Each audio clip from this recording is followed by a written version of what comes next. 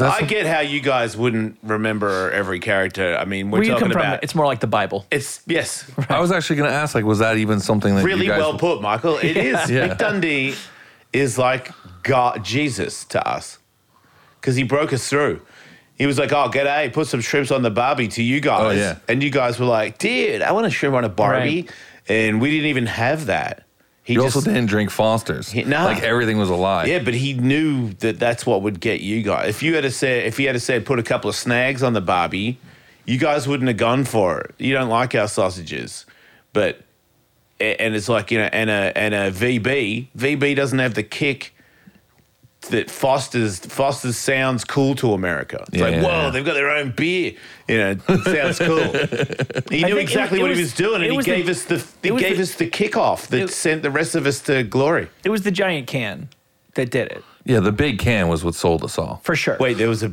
Yeah, the can was massive. Because it was bigger, yeah. Yes. Yeah. That seemed and you thought that's all the cans that we use? Yeah, we were like, these guys are great. Yeah. Look at the size of the can they drink out of. We only drink out of those size cans. Yeah, because it was like the equivalent of like we had the tall boy. Yeah. And then to us, it was like, wait, this is the normal size can? They almost be monsters down there. Back in the day, we never had that. It was only here because he knew. Dundee. Thanks, Dundee.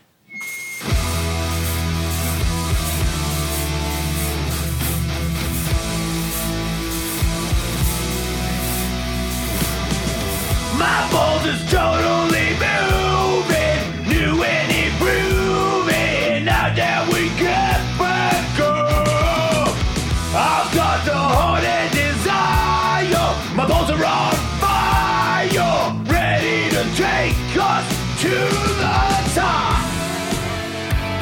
Welcome to the show. Did you know that your mom is a scrubbing up?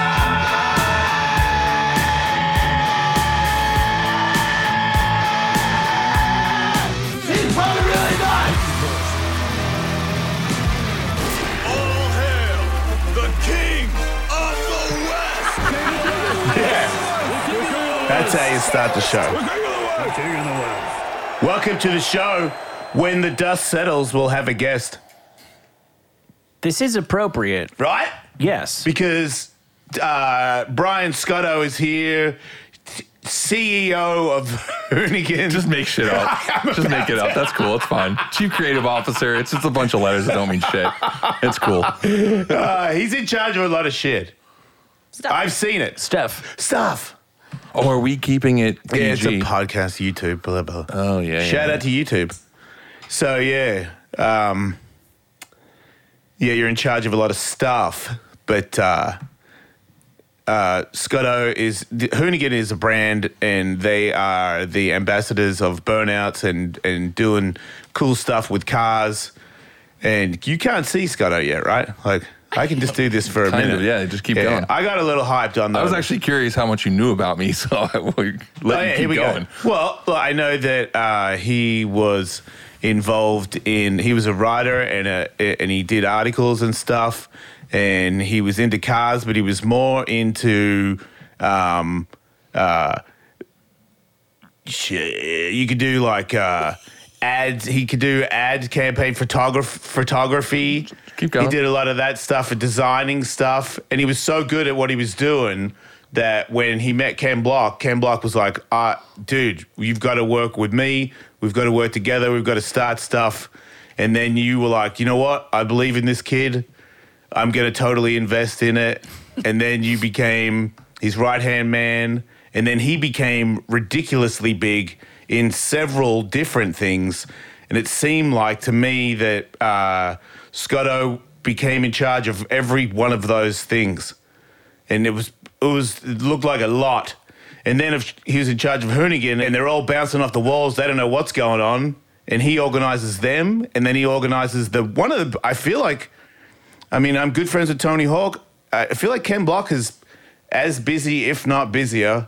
And Tony doesn't, if you're like, hey, man, you want to meet me for lunch? He's like, dude, what day, what time, like what country? Because I'm here, and here. But it seemed like you were in charge of all that stuff he really trusted you. Yeah, no, for sure. And I don't remember really know him- why at first, but Yeah, that's a good point. 'Cause Yeah. I don't remember him trusting anybody. I don't remember him ever leaning on anybody, but I can say that it looked like that to me, that he would lean on you for a lot of stuff. Yeah, it was weird because, when I met Ken, so I met him on the Gumball rally. Remember the Gumball 3000? Yeah. So, Where rich people go to show you how much money they have. how rich they are. Yeah, and then they stop and they celebrate and brag about how much money they have, and then they buy a more expensive car, or sometimes they break a car and then they buy another supercar while they're there, and they get a taxi to the place ahead, and they're like $250,000, $500,000 cars, no problem. I'm sure there were some sweethearts on that, but it seemed to me that I know there were some celebrities who were great people along for the ride, but the people who paid to be there, if some accident had happened to everybody in the Gumball, the world's douche population would have fallen. Yeah, but by unfortunately, It's they almost all of them, Michael. yeah. They're almost all there. like for the that, best of the best. Oh, yeah. The thing is, I really like the organizer, like the guy who puts it together, because he's actually not one of them. He just saw the target. He was like, I can attract douches. Sure. Bring them in here. Hey. When he wrote Uncut Gems. Right. If people want to spend money, somebody's got to take it from them. Yeah. So anyway, they put this whole thing together, and early on though, I think it was still cool, and then it just passed its Overton window of acceptable douchebaggery. When Coachella? Yeah, and you're just like, this is just it's gone too far. Because nobody was trying to go fast, right? Oh, it was just the thing I realized on that was if you're rich, from that and watching the TV show Succession, if you're rich, you don't pay for your crimes. You pay, but with cash. You don't actually do time. Right. So everyone there was rich, so they just did whatever they wanted. But we were there, and we weren't acting rich. We showed up in Subarus. Yes, it's very confusing. Which, by the way, to the earlier conversation, that Americans thought Subarus were an Australian car. I could see that because didn't they have the Outback, and Paul Paul Hogan Hogan did that. Yeah, he did the Outback commercial. And it kind of sounds like Kangaroo. Exactly. Yeah. And we don't care enough about what's okay. outside of America to really do our research. So we were like, that's cool. Yeah, Subaru. I hated that car.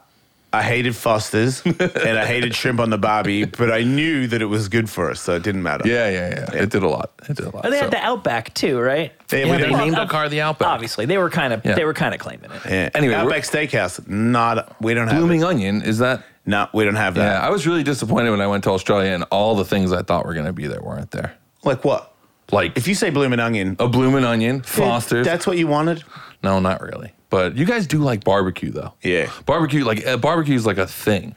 We were There's getting way off Bogan target. barbecues, and then there's uppity, upper class, white, snooty. Yeah, I didn't get invited to any related of to that. the Queen Australians, and they have prawns and lobster tails. But if you have a Bogan barbie, you get snags, and you put it in bread and you put tomato sauce on it. Sometimes they'll bust out steaks and burgers, but mainly snags. You know who our audience is. We didn't They're have snag prawns. eaters. Yeah, we didn't have any Yeah. prawns. No No. prawns over here. So It's better. yeah. I've had both, and I'm here to say that snags beat lobster tails. Piss off. It's a cockroach. Anyway, back on topic. So I was a magazine. dare you. Yeah. I was a magazine journalist, and See, I was right about that. Yep. Yep, Gumball 3000. Not a photographer, though. Was kind of a cool. I do take photos, I but knew that that. wasn't my pro. But I said that. Yeah, you said it. You're I checking know the a lot boxes. about you, dude. Yeah, I know. I'm surprised. Yeah. So anyway, He really likes Porsches, 911s. I do like Porsches. Yeah, He collects them.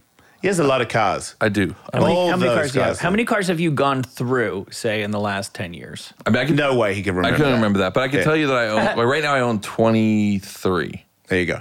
Yeah, That's I have that. 23 cars. All of them do, though. Everybody at Hoonigan, they just all, when they're not working, they're like, oh, look at this one I found that I could do, you know what I mean? I could Yeah. spend my whole life savings on. And Yeah, it's really good to just fill the void inside of us, which is sheet metal that doesn't work properly. Yeah. It seems to me, as somebody who's the least car person ever, that there's two kinds of guys who have a lot of cars. There's the guys who buy all the fancy ones that are totally Yeah, I'm not that. finished and working, that they have Yeah. to choose every day which Yeah. one matches and their the other socks. one's the one you don't want to move in next to your house. And 'cause the they'll other put one them is on the one lawn. where you have 23 cars and 3 of them are actually working Yeah, at a that's given me. time. Okay, That's me. gotcha. Yep. But they're good. Sure. Oh, I have no doubt. Eventually, they're all projects. Yeah. It's just like a yard of hopes and dreams. It's going to be weird being married to you, right? Yeah, except Ashley, she likes cars too. Oh. And she did in the Did she beginning. work on them? She did. Oh, Yeah, wow. yeah. So she has like a 944, like a Porsche that she's worked on, and then she has an old F-100, like, Ford truck that she used to work on. Totally different. But the minute that we had a kid and, like, bought a house, they ruin everything. Yeah, like, the cars were just like, yeah, that's your thing. Yeah. That's, like, not my thing anymore. You're telling me the child is more important to her than tooling with cars and stuff. Surprisingly, didn't know that while I don't understand women sometimes. Yeah, it just doesn't make any sense. I try to not harp on that, but can we agree they're insane? Yeah, I think we could all agree on that, Michael. So, anyway, I think I probably won't get to tell the story by the time we get to the end, but I'll keep going. So anyway, I meet Ken. Yeah. Right, that's where we're back there. So Yeah. I meet Ken. Was it rally that you met him? It was the gumball. And it's not like a rally. It's not like a race. It's just like... But was he doing rally already? No, yeah, he had already been doing rally for 1 year. So this was like his rookie year of rally racing. Okay. The story quick, Pam Zam. Yes, of course. She was DC. She helped me DC through many years. Yeah, so she was like my contact at DC. I called. I knew that Deirdre had ran it the year before, and I was at a magazine called Rides, which was like celebrity car culture, but it was mostly hip hop. And I really wanted to bring like some non-hip hop element into it.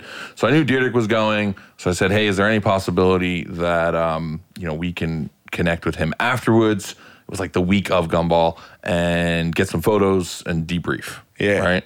And Pam calls me back 3 hours later, and she's like, hey, Ken Block, which at the time I think she said was like the president of DC, which I don't think was actually ever his title, but I was like, yeah, sure.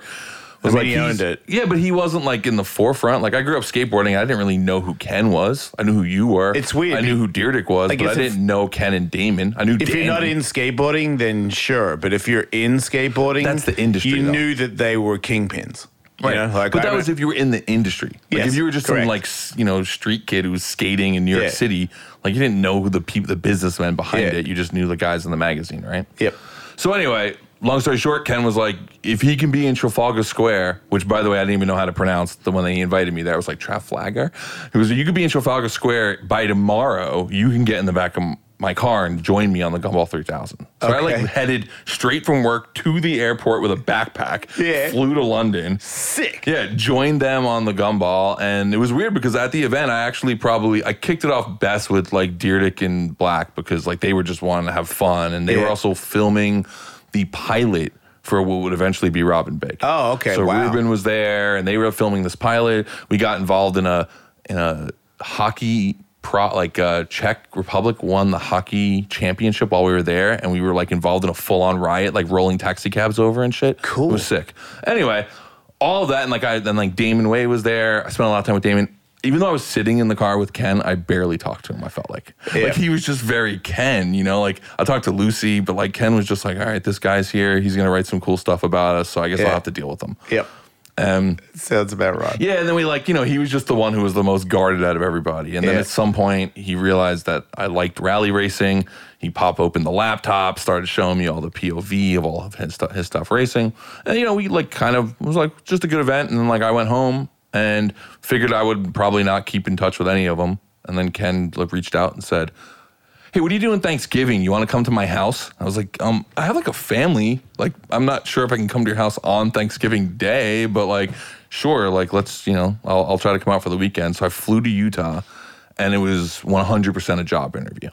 He had the whole DC Mountain Lab video laid out on the table. I was like, what do you think about this? And how about this? And, I was like, this dude flew me to his house to just kind of he was testing me. It was like an audition. He knew that you knew stuff that could help get things looking better. Yeah, so that was it. And then from there, we just started doing a couple different projects together. And then eventually we did Gymkhana, which was that thing that really jettisoned Ken from just being what I always love referring to him as, the shoe tycoon turned rally driver, because that's what everyone called him, was in the automotive world. He was the shoe tycoon. Wow. And then he started, then Gymkhana film hit, and after that it all just changed. It was Gymkhana your idea as well, or where did that all come from? So after Rides, or kind of parallel, I did another magazine called 0 to 60, which was pure performance car mag. Yeah. And we had a column in the magazine that Ken did. It was a 2-page feature front of the book. So every month we had to come up with a different idea for Ken to do. Okay. So some of it was stuff he was already doing. He did that big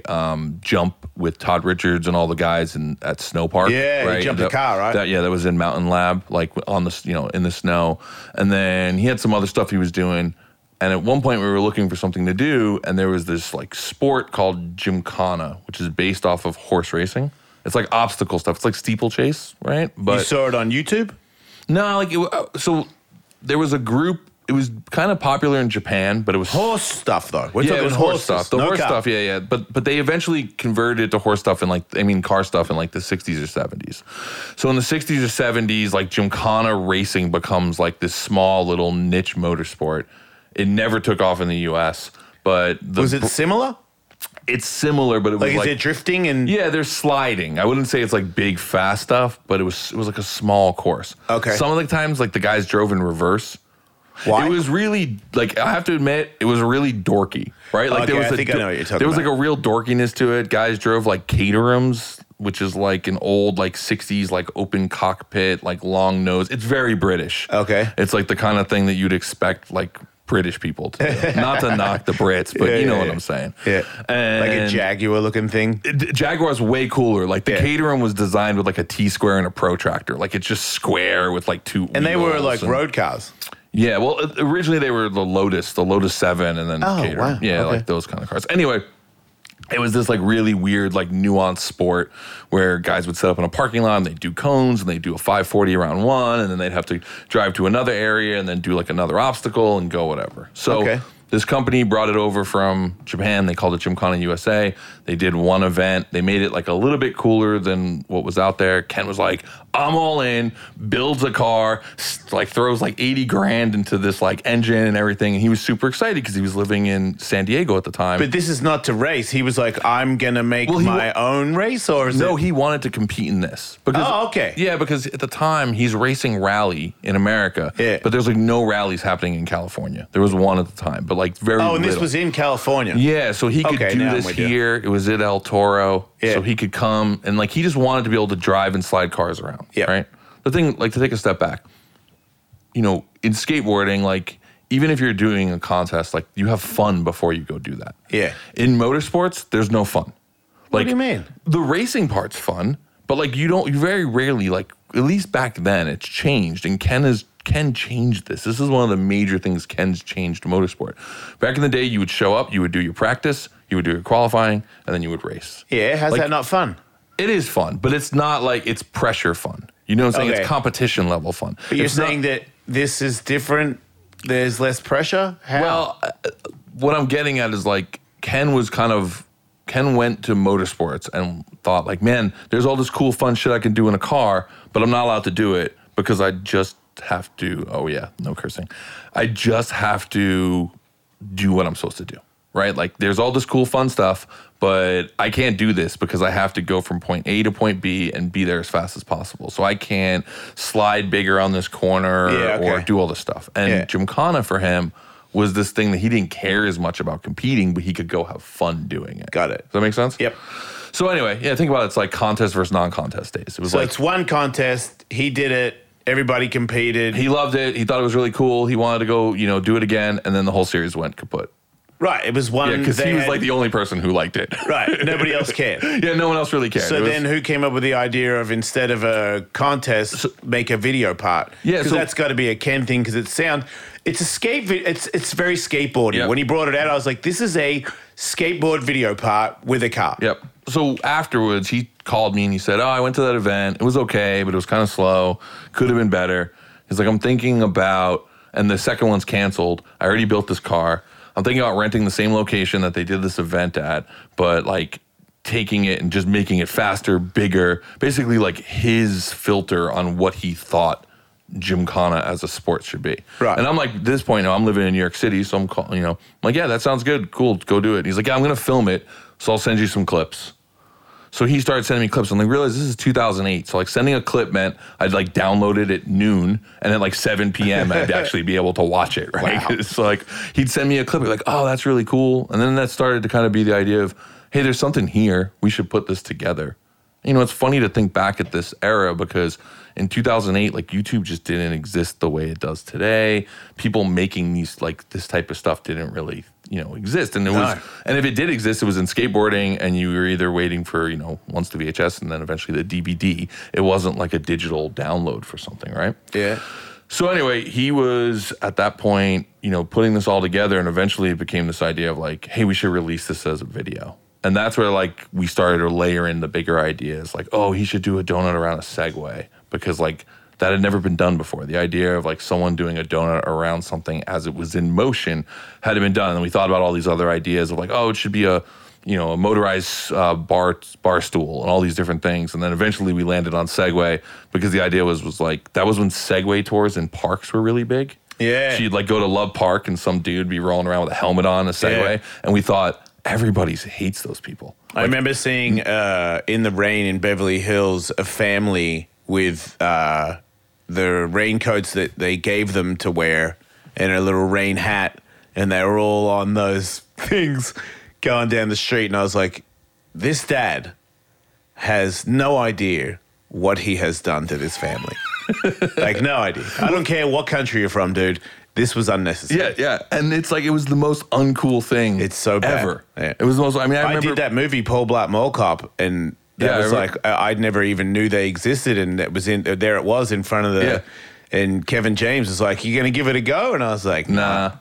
He's like, no. And I was like, yeah, no. And he's like, why not? Is it like a skateboard thing or something? I was like, I guess you could call it that, yeah. Yeah. It's just a general dignity thing. Yeah. Thank you. Some people get it, man. Yeah. The dignity.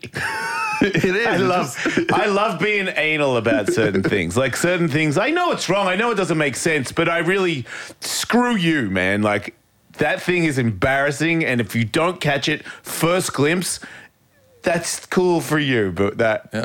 So anyway, my first famous moment was doing the Segway. I gave up my dignity and I got to be on the Segway. But no, it's a little bit different. You're allowed to Segway if someone does burnouts around you. But that was cool. Thanks, I appreciate you, bud. That was Tully's favorite bit. We got to get more of that Segway guy. That's what he's like. It's like any way he leans, it just knows.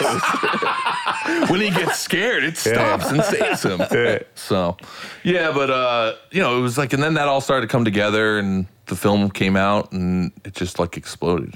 Yeah, absolutely exploded. Let me ask you something about that. I don't want to be indelicate about this, but I knew Ken by reputation from what Jason said, and I gathered that he did the DC thing and probably walked away from that with a significant amount of money, and he didn't necessarily need to make money from the next thing he was going to do. It was a passion project.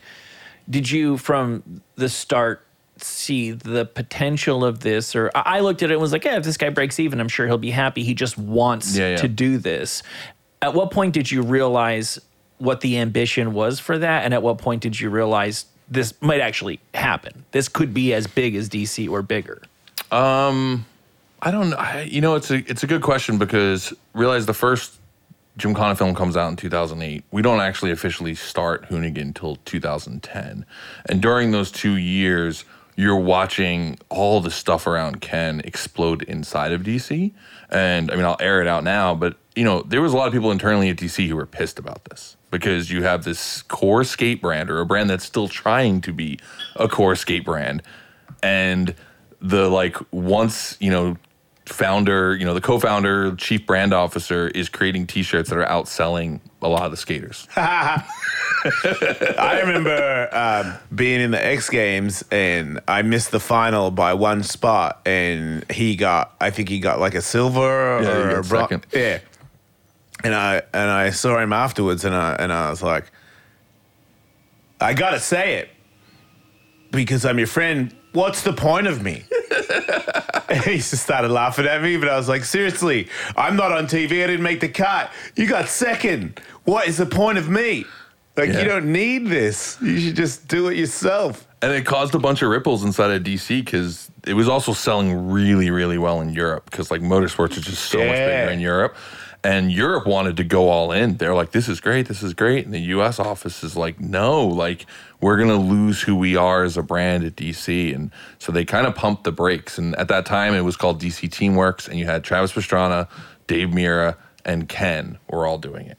So, like, you had three big names that, like, two obviously came from action sports, and you had Ken kind of in the skate industry. And it all just came together, and it was doing really well.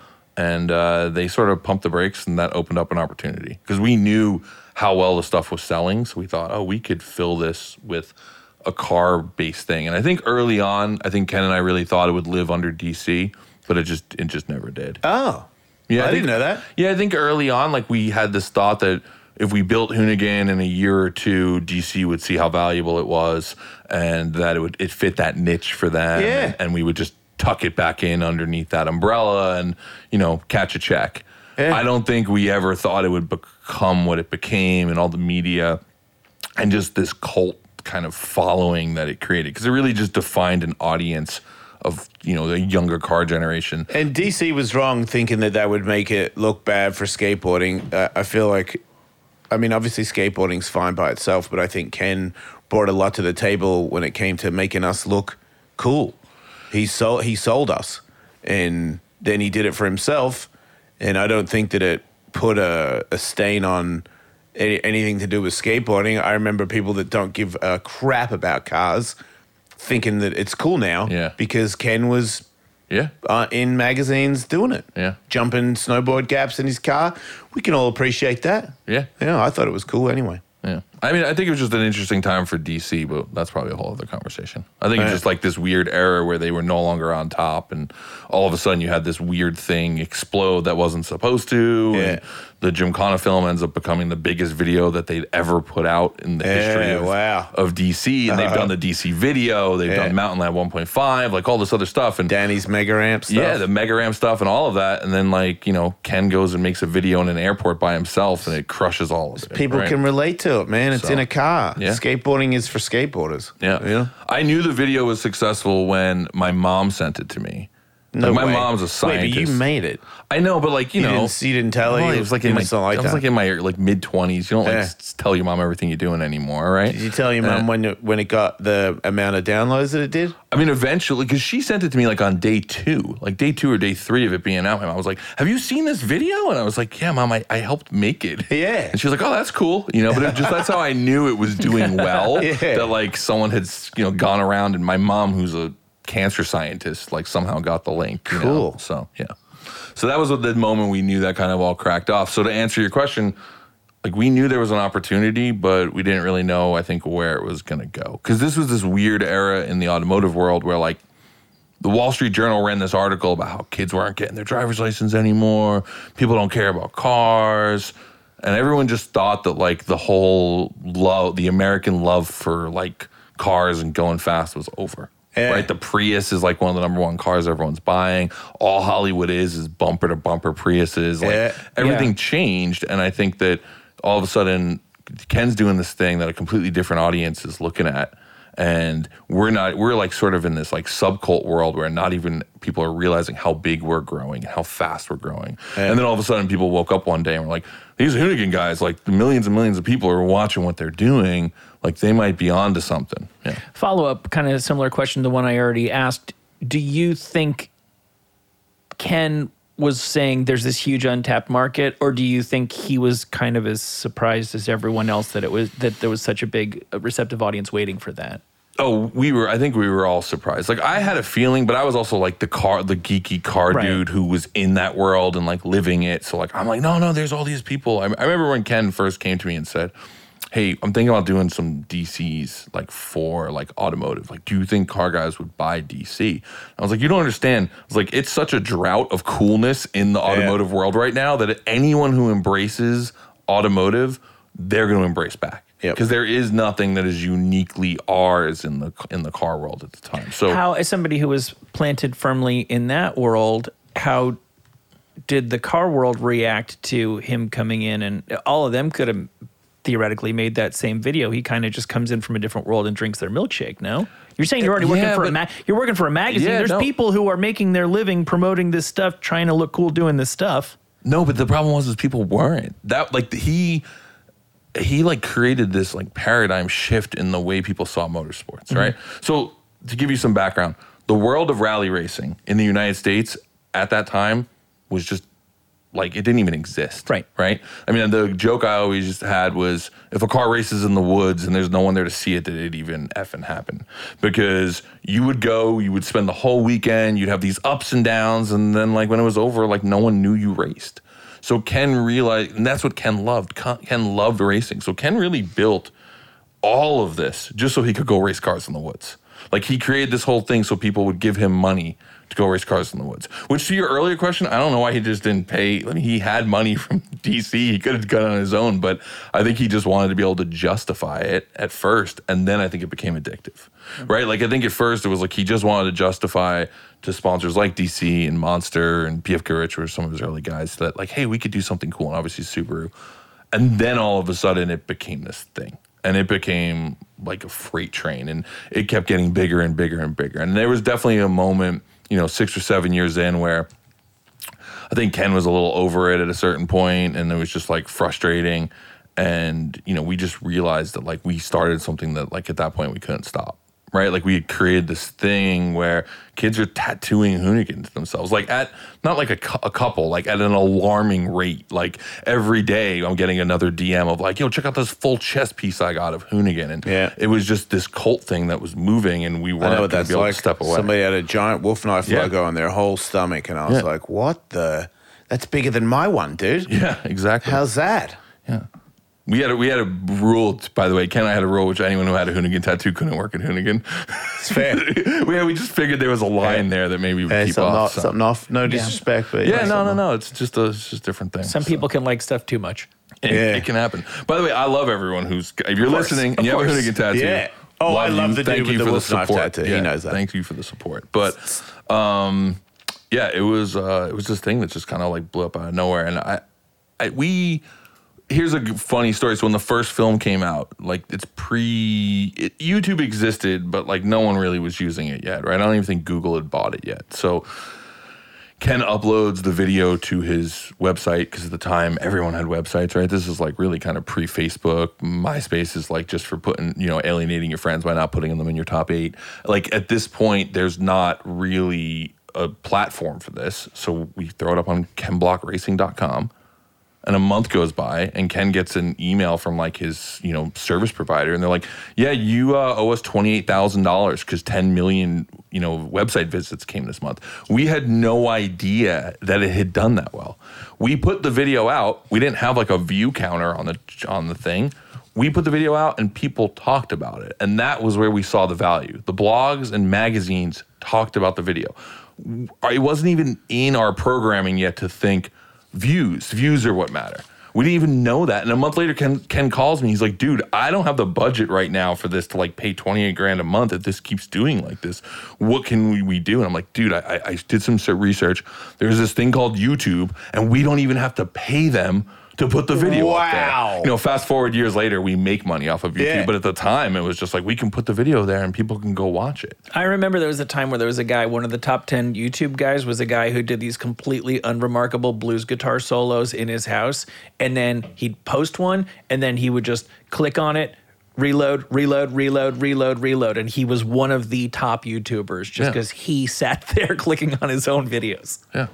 It was just such a different era. It was like Wild Wild West YouTube days, too. Yeah. There was like, I don't think there was even an algorithm that was functioning, not anywhere like it is today. Oh, the good old days. There was no money to be made. There was no AdSense. There was none of that. It was South Park did a whole episode arc about making fun of people who thought they would ever make money off of the internet. Yeah, and now look at it. Yeah. Yeah, look at people like Mr. Beast. It's crazy. Hey, everybody. Jason Ellis here talking about Liquid Death, the future of beverages. They have a new vibe out, the teas. They got 3 different flavored iced teas. And because I'm a part owner, they sent me a couple of cases of each one. And I drank them all. No one else got to taste them. Sorry. I hear they're terrific. Trust me, they're good. My bad. Liquid Death sent me some more cases. They're really tasty. Liquid Death is already the premier brand when it comes to hydration. Everybody's drinking water and bubbly water. Some of us are doing it quite a bit cooler than everybody else. That's those of us who are hip to Liquid Death and the great things. That's right. I'm pretty hip when it comes to sparkling water. Wow, we're pretty cool. They nailed the perfect amount of sweet. Just as sweet as it needs to be, no sweeter than that. And that is one of the biggest things for me when it comes to flavored drinks. And that's why I can't even pick a favorite, theoretically, since I didn't actually get to try any. Sorry. Among Peach Grim, one's my favorite. Leafer, Rest in Peach, and Armless Palmer. Maybe I need to go buy some. Lucky for me, Liquid Death's new iced teas are available with free shipping on Amazon and at retailers near you and me. Do we have a discount code, Michael? As an added bonus, Jason Ellis Show listeners get 20% off their first Liquid Death apparel purchase, available exclusively at liquiddeath.com/Ellis. Exclusions may apply. That's liquiddeath.com/Ellis. Please go, everybody. Show Liquid Death. The Jason Ellis Show is still here. Thank you. Or we'll kill you. So, I have a tough question. It's not tough, but I just have to bring it up. Like, at Ken's funeral, like I saw people, you talked, I talked, Rob did, a few other people did, but I already knew that you really loved Ken, but it was super apparent that day, you know what I mean, that it meant a lot to you, and then to realize that, you're still running the show, you're helping his family, and you're like, are you in charge of, you've been put in charge of everything, and you've lost your friend. Yeah, like, that's been a lot, man. It's been a lot, right? Yeah. How are you doing, dude? I don't know. It's like, what's the cliche? Everyone says there's good days and bad days. I mean, that's just kind of how it's been for the past 2.5 months, 3 months, whatever. But, it's been a lot. I mean, I think at first, so the whole, the day I found out was wild because we were like supposed to go back to work the next day. I took a month off. Like, I never take a break. Like, that's always my problem. And my wife was just kind of sick of me not like slowing down. I got a 3-year-old. So I was like, I'm going to just take the whole month of December off. So I took the whole month off, and, we're going back to work on the 3rd, and I get COVID on New Year's Day. Nice. Right? So I'm like isolated from my kid and my wife, and I'm like in this like room, and I get the phone call. So I spent 2.5 days by myself, like just sitting there, like just dealing with that. And I think in a weird way, and like we're get deep, like in a weird way, I think it was good for me mentally. Yeah. Because can't hide from it. Yeah, just face it. Like it's so easy to hide. Like everyone has different addictions, and for me, like work was always that one. Like I started working. I'm like the classic, like failed out of, college, like dropout, and then all of a sudden like landed something I loved, excelled at it, and then felt like I had imposter syndrome my whole life. So I just was like, I'll just beat everybody by doing a 14-hour day. Like that's how I'll win, you know? And I did that my whole life, and I look back now, and it's like so many friends who I've lost, like who've died over the years. Like I just didn't take that time. Like, during the summer, an ex-girlfriend of mine who I was really tight with and who was a good friend, like she passed, and I was in the middle of production. I like saw the text, and I just walked out on set and just kept doing what I was doing. And like, you don't take that time, and you tell yourself like, oh, you're older, it's easier to deal with this stuff. I guess this is just life. You got to move on. Like, you create all these things to justify that. And then Ken died, and like my whole world stopped. Yeah. Because he was so much a part of my world. There was no like, oh, I guess I'll just go work on Gymkhana. Like, I guess I'll just go hide my emotions in this. Like, that didn't exist because he was everything. And then I had to, like, there was the thought of, like, okay, what's next? How does this move forward? Yeah. But then there was also just the, like, realization that, like, he wasn't there. And, like, a week doesn't go by where I'm like, oh, I need to ask Ken about that. Yeah. Even earlier when we started the show, you talked about Ken and present tense, and it's like it in some ways it feels like it's been 3 years since he died because so much has happened. Like on my side, like there's so much changes, there's so much things with the company, dealing with Lucy and the kids, and it felt nonstop. But then in other ways, like you realize like it's not even been 3 months, right? And it's like it's all still really, really new. So yeah, it's so I got this like massive like forced. I referred to it as like my grief sweat lodge. So I'm like sitting there like sick in my house, and like my house is I have like that wall's full glass. So I can see the rest of my family, but I'm just like stuck in this room. My like little kids coming up to the glass and being like, "Daddy," and I'm just like in there just dealing with it all, right? And it's already like when you've been sick for a few days, your brain already starts to kind of go into those dark places. And I felt like I not only was dealing with the like sort of grief of all of that, but like also all this other stuff was coming back. So for example, I I don't know how deep we're going to get into the brain of Brian Scotto right now. For but it, do you dude. remember we went to Glamis? And we went ripping around in Can-Ams way back in the day. Yeah. So like that night while we were there, we were staying in those RVs. Like I got a text, like one of my good friends had passed. Heroin overdose. And I was just like, all right. And like got up the morning, we had something to do. So I was just like, I'll deal with this tomorrow. Yeah. And tomorrow comes and something else comes and something else comes. And I think like all of that just like landed on me. Fuck. And then, but at the same time, I felt like helpless because like all I wanted to do was get to Utah, see Lucy, see the kids. Yeah. And I couldn't because like I didn't want to go there and complicate everything by getting everyone sick, right? So I was like, so I just had to stay back till I got like a negative test, and then I headed there. And heading there, I think was like, it was really rough seeing everybody, but it was also nice to like be around everybody and not be alone anymore and kind of do that. And then I just like went straight back into work mode, right? Like it was, that's because the thing they could tell people were already turning to you. Yeah, and it was like we did that, that whole thing we did at Woodward, that whole memorial, like basically Ron and I just thrashed and tried to lead it and put it all together and got all the prints made and decorated everything and put the run of show together and, and did all of that. And like I'll admit, I did it because one, I knew it needed to be done. Two, it was a nice distraction from everything else that was going on. Yeah. Three, there was this weird comedy in it all because like there was this horrible moment. I just lost like my mentor, my good friend, like my business partner, all these things at once.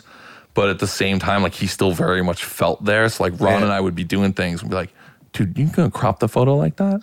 Yeah. What Ken's texting me right now. Like that is not how, like, and you just felt like there was this moment where I think we really immediately saw like how much impression and impact he had on our lives because you're constantly doing the like, oh, what would Ken do? How would Ken do this? Oh, Ken would hate that. Yep. Ken would absolutely hate that. And there were a few things that like had to slide because you're like, you don't want to offend people, but I'm like, things would show up at the memorial and like someone would put it down and I'd be like, get that the hell out of here. Like, like Ken would not, would be losing his mind if he knew that was here, But yeah, it was a lot. And then coming out of that, it was just dealing with like Lucy and the kids and, and just the whole situation was just horrible. And then also looking at our company and saying, we had sold our company a year and a half ago, but we still were going forward. So we sold our company to a company called Wheel Pros. They own like Rotiform and American Racing Wheels and Fuel Wheels and all that. Yeah. And but like we still had a contract with them to keep going for 5 years, and we also had all these plans of things we were going to do, and like that instantly just changed. So like everything had to be new. We had to think through everything again. And the first 10 days, I really just fought not putting my head there. Like I just didn't want to like be in work mode. I wanted to be like in pick up the pieces and sort of recovery mode for the family and kind of figuring all that stuff out. But at the same time, the last conversation I had with Ken was about his daughter, Leah. And like all Ken cared about in the last year was like his kids going racing. Like he was kind of done with his story, right? Yeah. Like I think he got to a point where he was happy with the story he had created for himself. And now it was about that next piece, right? Yeah. So then that became a big focus, right? Like how do we? Because that's what's happening, right? That's what's happening. I just got back from Lucy's racing, right? Lucy and Leah racing. We just did the 100 Acre Wood Rally, which was Ken's that was his event. Like he dominated there. He won 6 events in a row there. Like at one point, I mean, that was his event. We went there. Leah raced for the first time ever in a rear-wheel drive car, and she ended up 2nd in her class, 9th overall, and she put down a 5th fastest finish in the power stage. And the power stage is the one where you get extra points for like going even faster. Yeah. So like it was just it was a great event. And how did Lucy do? Lucy did great, and unfortunately the car broke. She was actually 7th overall on day 1. No way. Yeah, and the best part about it is that Lucy came into it with the like, I'm just gonna drive, I'm here for Leah, and then she just kicked started hammering. Yeah, it was great. It was awesome because she was like not expecting, where I was actually worried that there was too much pressure on Leah to show up and perform, and she kind of kept it, I think, clean and tidy, not to crash, and she did very well by doing that. Where Lucy just went out there and was like, I'm having fun, and oh look, I'm winning my class. Oh look, I'm 7th overall. She was ripping. That is so cool. What was Lucy's level of engagement with the sport leading up to this last 5 years, say? She competed in a couple events, but last year she did a full season. The whole family went and raced last year, which was rad. And I got to say, like, I think, I said this at the memorial, but, Ken was a complicated person, to say the least, right? Ken was a complicated person in that, like, he never, even no matter how much he had, I always felt like he, like, wasn't happy with what he had.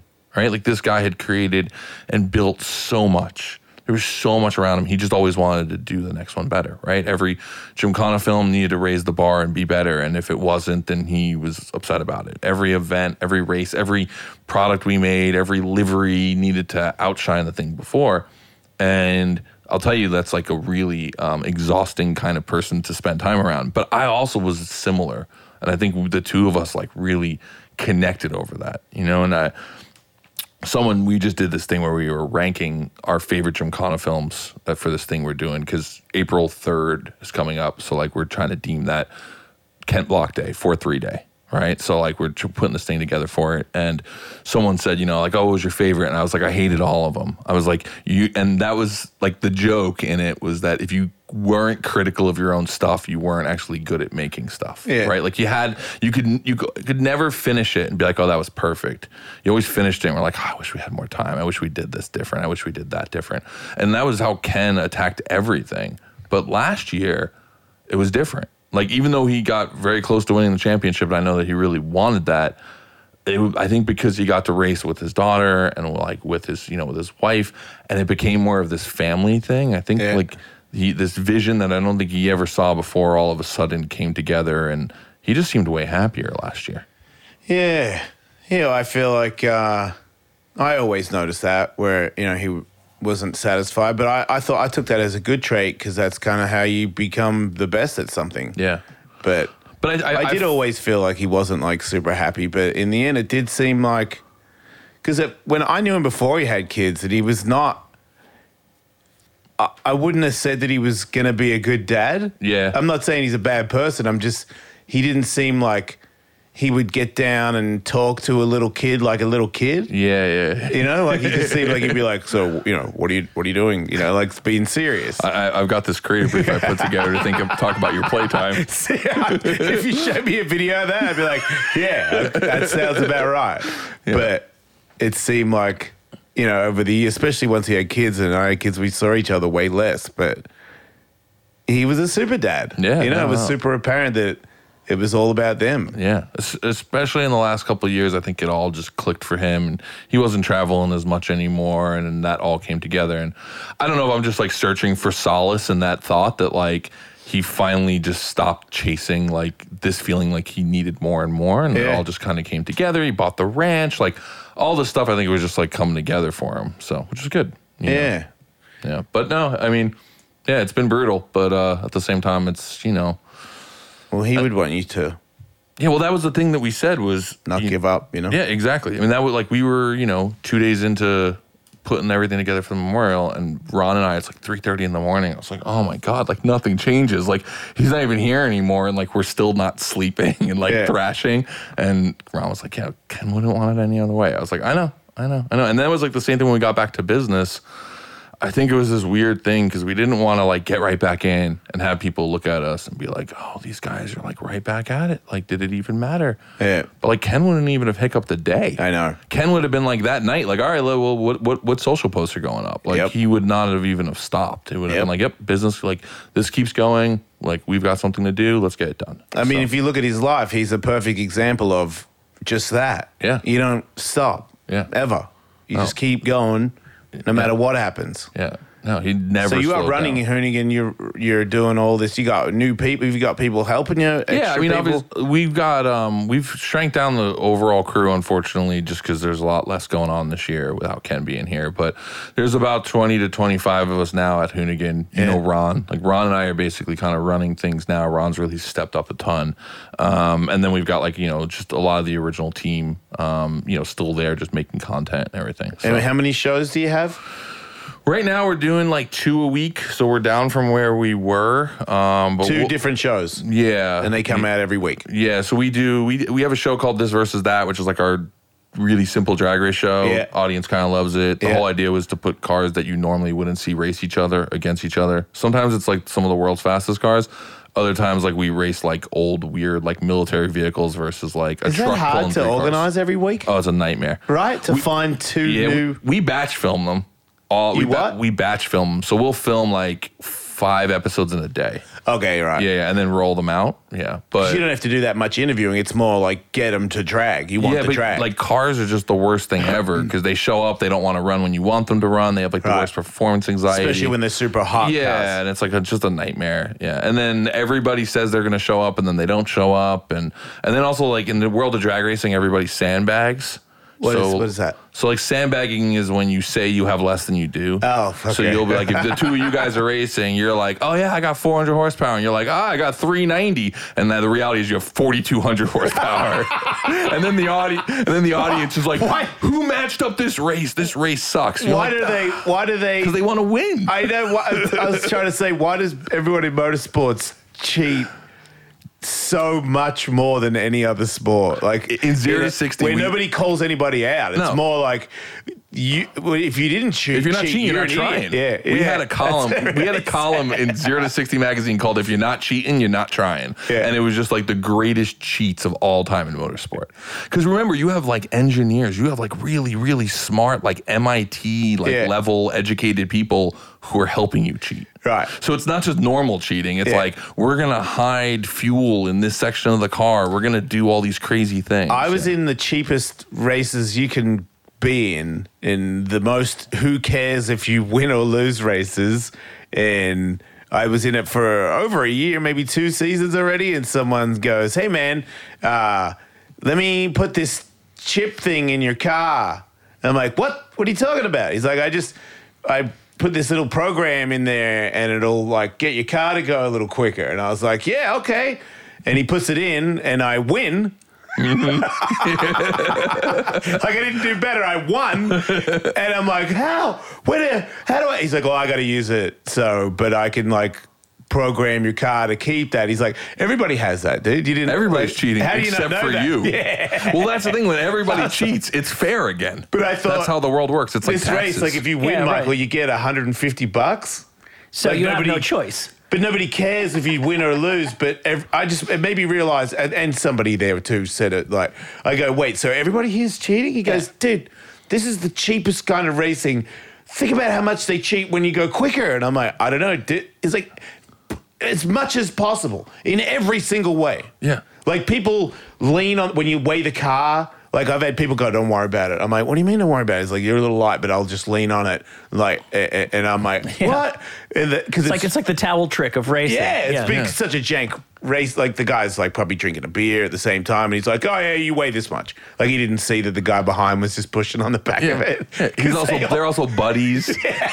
It's all just Man. Racing's all about cheating. yeah. It's like you wish MMA like why don't they have a organization where everyone is just straight up allowed to be on steroids? Right. Oh, I'm That's- fully into that, by the way. That's motorsports. Yeah.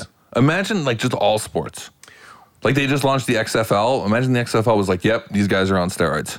I just think there should be a different world for that, particularly because of like the guys who age out of the UFC. Yeah. Nobody's saying if you can figure out a way to make a living or you save enough money, no one's saying you need to go to Belarus and join the steroid FC.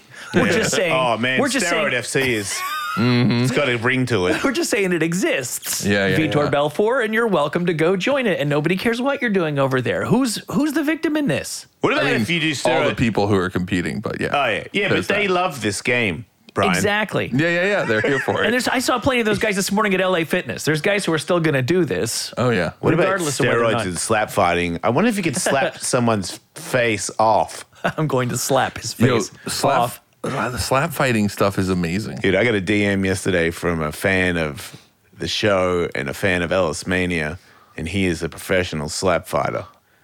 Why does it feel like this is going to end up with you getting slapped? I couldn't respond. He obviously isn't that much of a fan because he doesn't know that my opinion of slap fighting. What is your opinion of slap fighting? It's hideous. It's it wouldn't amazing. bother me if It is built Wait, for you like TikTok. it? Yeah, no, yeah. it's not that I like it. It's just it works. I just think that there will come a time where even the dumbest fan goes, I've seen it. Because it's just the same slap knockout over and over again. There's never anything. Yeah, it's a one-trick pony. Right. So you get bored of it. My only beef is that Dana White did it. Like, if you have slap, I've seen slap fighting. It's been in Russia for years. Good for you. If you want to do that and make $500, good for you. Right. But don't bring it in as a part of mixed martial arts.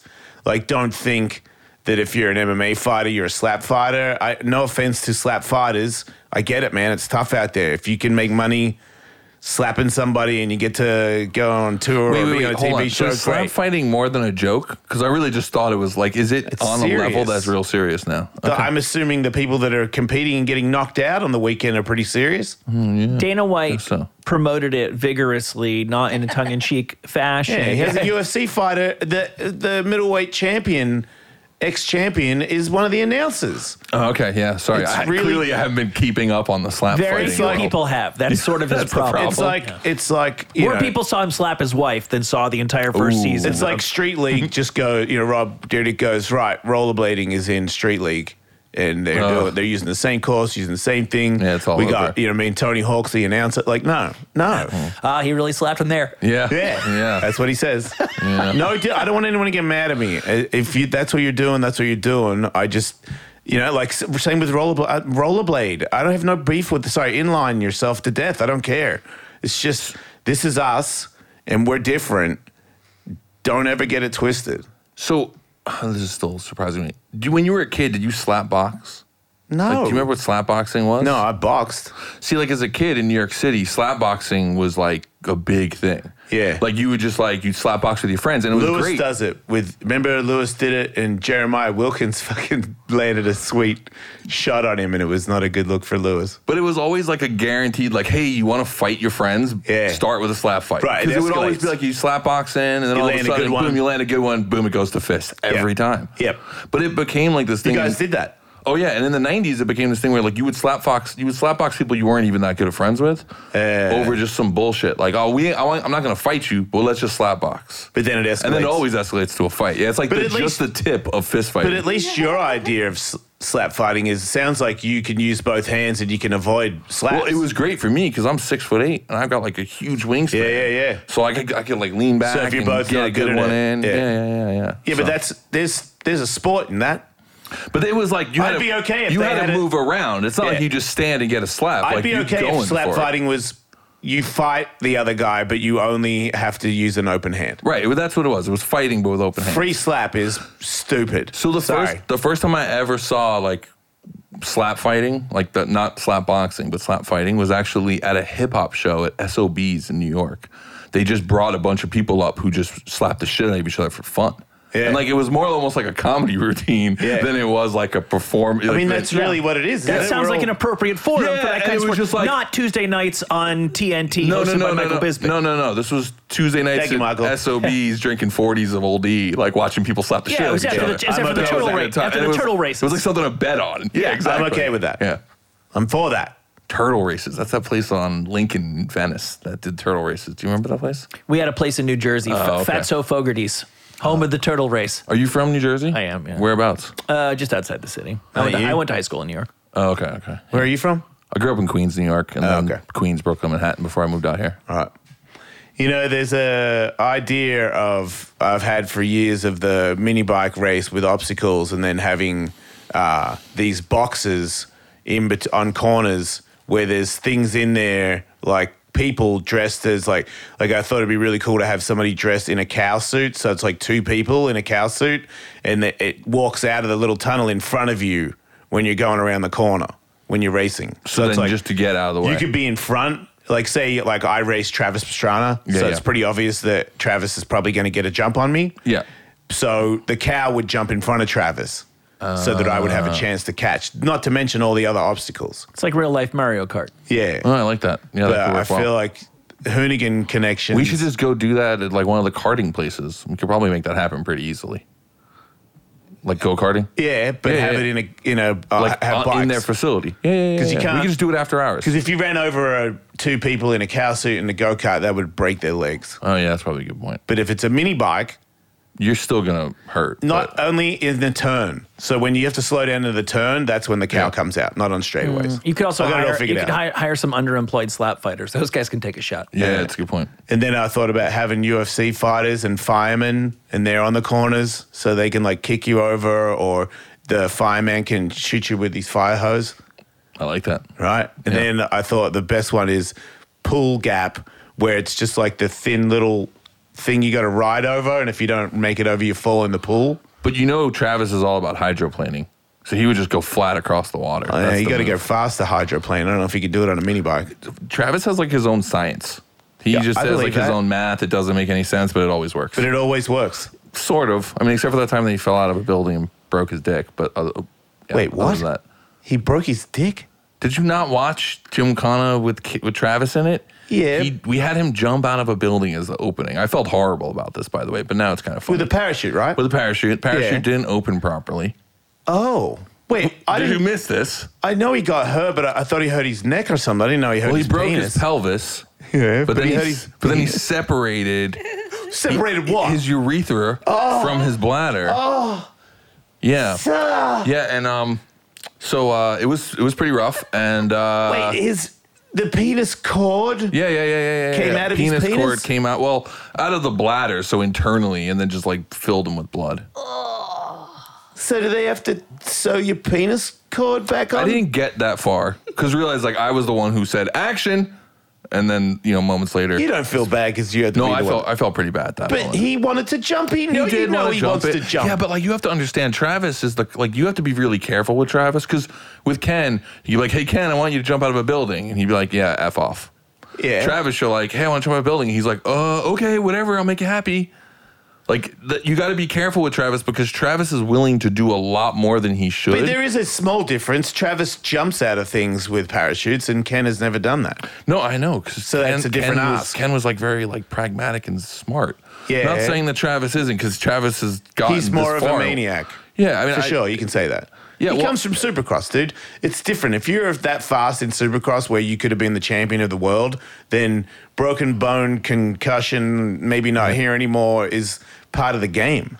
Yeah, he comes from that. I asked him before. I was like, "Hey, man, like you're kind of like you really have broken yourself." And he was like, "Well, if I didn't do this, I probably just would have worked construction. So I just have to look at this as like part of what like I had to pay to have everything I have in life for my family." And I was like, "Okay, that's one way to justify it." I mean, if you have to add up things that he has, he has the most, and he's up there with the Matt Hoffmans of the world when it comes to how many injuries. You could do a documentary on just his surgeries, and you'd be like, "How is this dude walking?" And not only is he walking, he's doing stuff today. I mean, he got top 10 in NASCAR, or almost, didn't he? I know he did really. Yeah, I think he was in top 10. He got hit at the last lap, but he was in the top 10. I mean, he broke himself and then got back in the car and filmed Gymkhana with us just a few months later. So he couldn't walk because he cracked his pelvis, and then he had all this internal bleeding. This dude lands, hits the floor, and the first thing he says is like he's begging someone to bring over a walkie so he could talk to me. And he's like, listen, I could get back in the car just so we can finish this scene. And like that day, realize at this point, like he's bleeding internally. There's literally blood filling his testicles to the size of like a balloon at a kid's birthday party. Did he have a huge balls? I didn't see it, but he showed the photo to Vinny at Hoonigan, and Vinny was like, "Dude, it's the most disturbing thing I've ever seen." Black and blue everywhere. Yeah, just smashed potatoes. I've always had a theory about Travis. I don't know him at all, but I remember him saying one time that he gets night terrors. Yeah, and I honestly believe that he doesn't there's something wrong with him, that when he's supposed to get scared, it doesn't happen. Oh, like the opposite of the fear gene. It gets stored. And then when he sleeps, all of a sudden, that it hits him like 12 hours later. Yeah, I feel like you should talk to him more about that because that's definitely. Yeah, I don't know how much I'm allowed to talk about his night terrors, so I won't. But you can talk about his huge balls. I only know because he's mentioned them on this show. Yeah, but I know it was a big problem for him. I know it was a big problem for him to travel and like all of that because it was just difficult for him. I don't know the specifics, but I don't think that's crazy. I think there's some delayed reaction thing. So he doesn't have a healthy fear in the moment. Like, everybody in Supercross is very, very brave. Yeah. But that extra layer of I'm Dude, I not can really. get pretty close to it. Like when I was in my prime, I got hurt like every 3 months. Yeah. Pretty bad. Like hospital, broken stuff, and knocked out. And it got to the point where I remember thinking I can't handle it. Like I can't keep doing it like this. Like if I can't start like getting away with more stuff, then I'm gonna back off a little bit, because it was not the pain, it was the constant pain. Did you back off of it? Yeah. I started to like hesitate on certain things, because I'm like, I don't want to go back to the ER right now. I'm done with that. So then when you started training and actually started fighting, like, was that not in your head? No, it's not as dangerous. That sounds so stupid. Yeah. But it's not. It's not. Like if you skate mega ramp, fighting is not that dangerous. Yeah. That could be wrong. I guess you know. I mean, it'd be different if you were fighting. I'm not in the UFC. I'm not fighting, Right. Izzy. I'm fighting a guy that's like kind of as good as me. Yeah. So we have, So like you kind of know the parameters of how badly you get might knocked get out. hurt. You get knocked out. You could get your arm broken, Yeah. and that's kind of on the scale of I can do that for to win. I can do that. Yeah. I can commit to that, but not all the time. Like I'm done. I don't want to. That's the other thing. When I did fight and I got a license, it made me realize that I probably started way too late, because I don't want to live like this. I'll do it one time and then I go back to working with Michael and we fart joke and I smoke weed. And I eat pizza. Like if you're in the game and it's your job, you got to be in shape, ready for a fight at all times. People drop out, you lose your opponent. They call you and say you need a guy, and all of a sudden the guy, you're like, wow, this guy's way better than me. But they're like, I'm giving you this shot. If you beat this guy, you get a career. Yeah. So I know enough to know that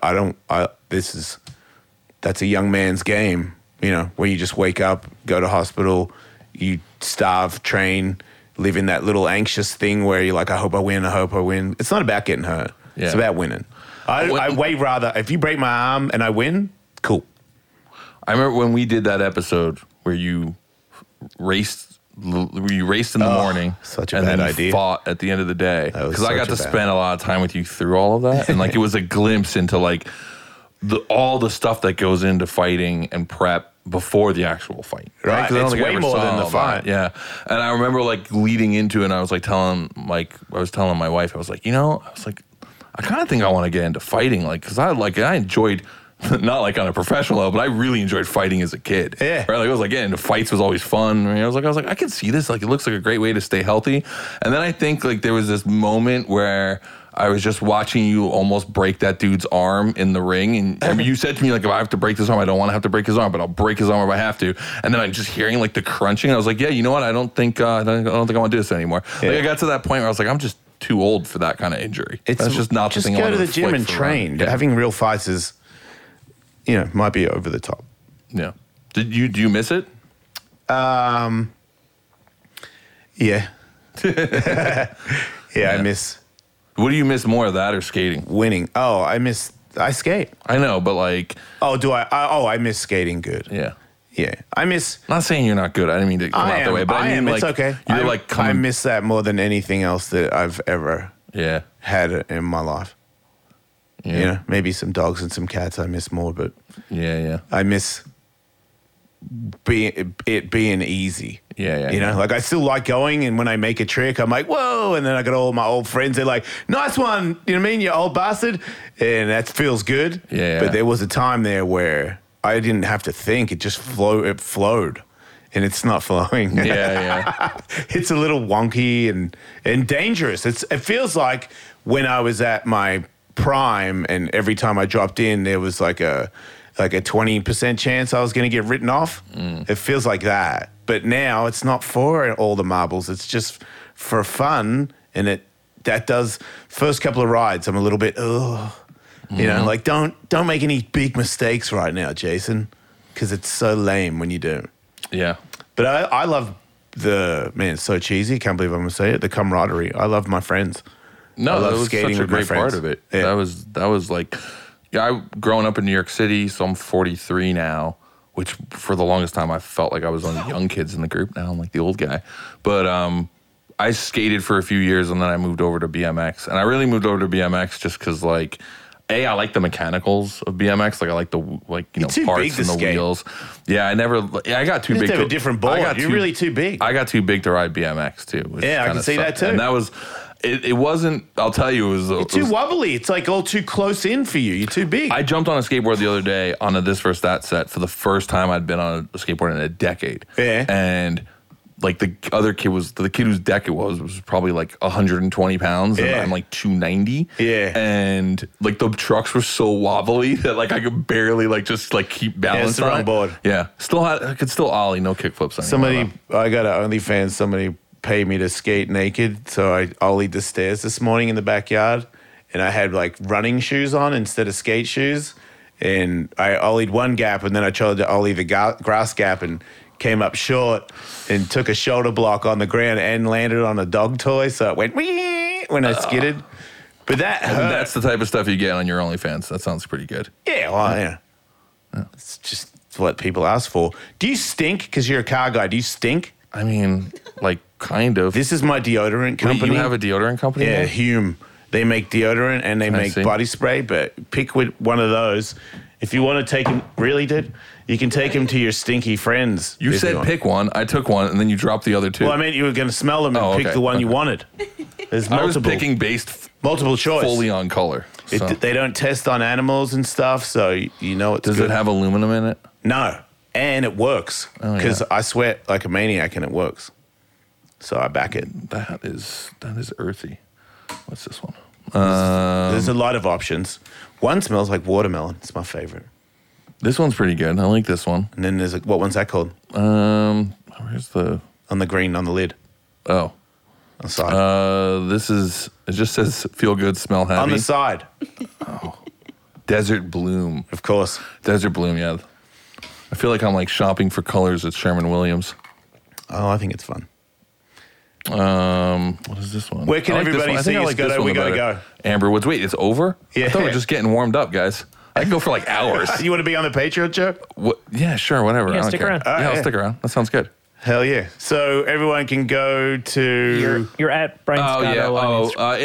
Instagram at Brian Scotto, and then at the Hoonigans for Hoonigan YouTube. I mean, if you just Google Hoonigan, you'll find us. It So, does come up pretty quick. It does come up pretty quickly, yeah. We've But done a I want to bunch. say thanks for being on the show, and I want to say also thanks for being such a good friend to my good friend. Yeah, man. It's been fun. I love you, dude. You're a good Yeah, guy. I enjoy you too, I man. hate You're- that it's we fun. have to go through this. Yeah, it sucks. But in a weird way, I've reconnected with a bunch of people like that were from Ken's previous life. Yeah. It's been fun. Like I spent a lot of time with Damon. Yeah. And I haven't seen Damon in years. Like Hey, he's and around lately. We've all sort of It's kinda reconnected cool. and stuff, which is great. And yeah, it's funny. I will say one thing in closing.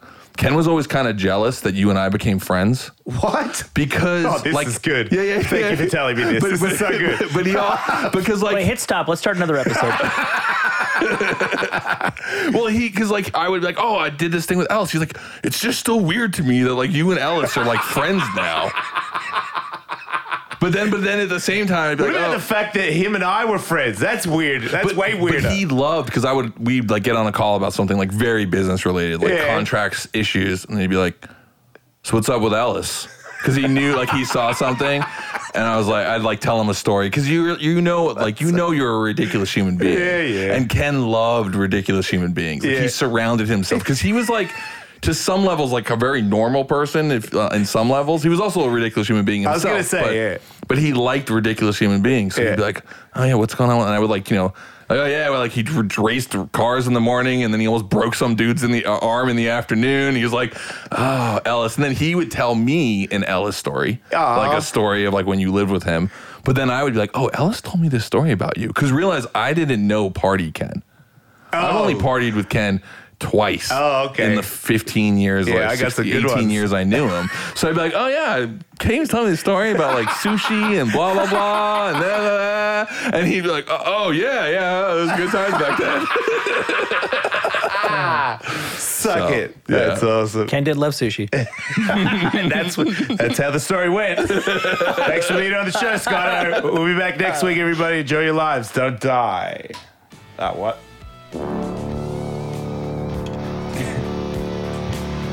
Nice. Drop one in there.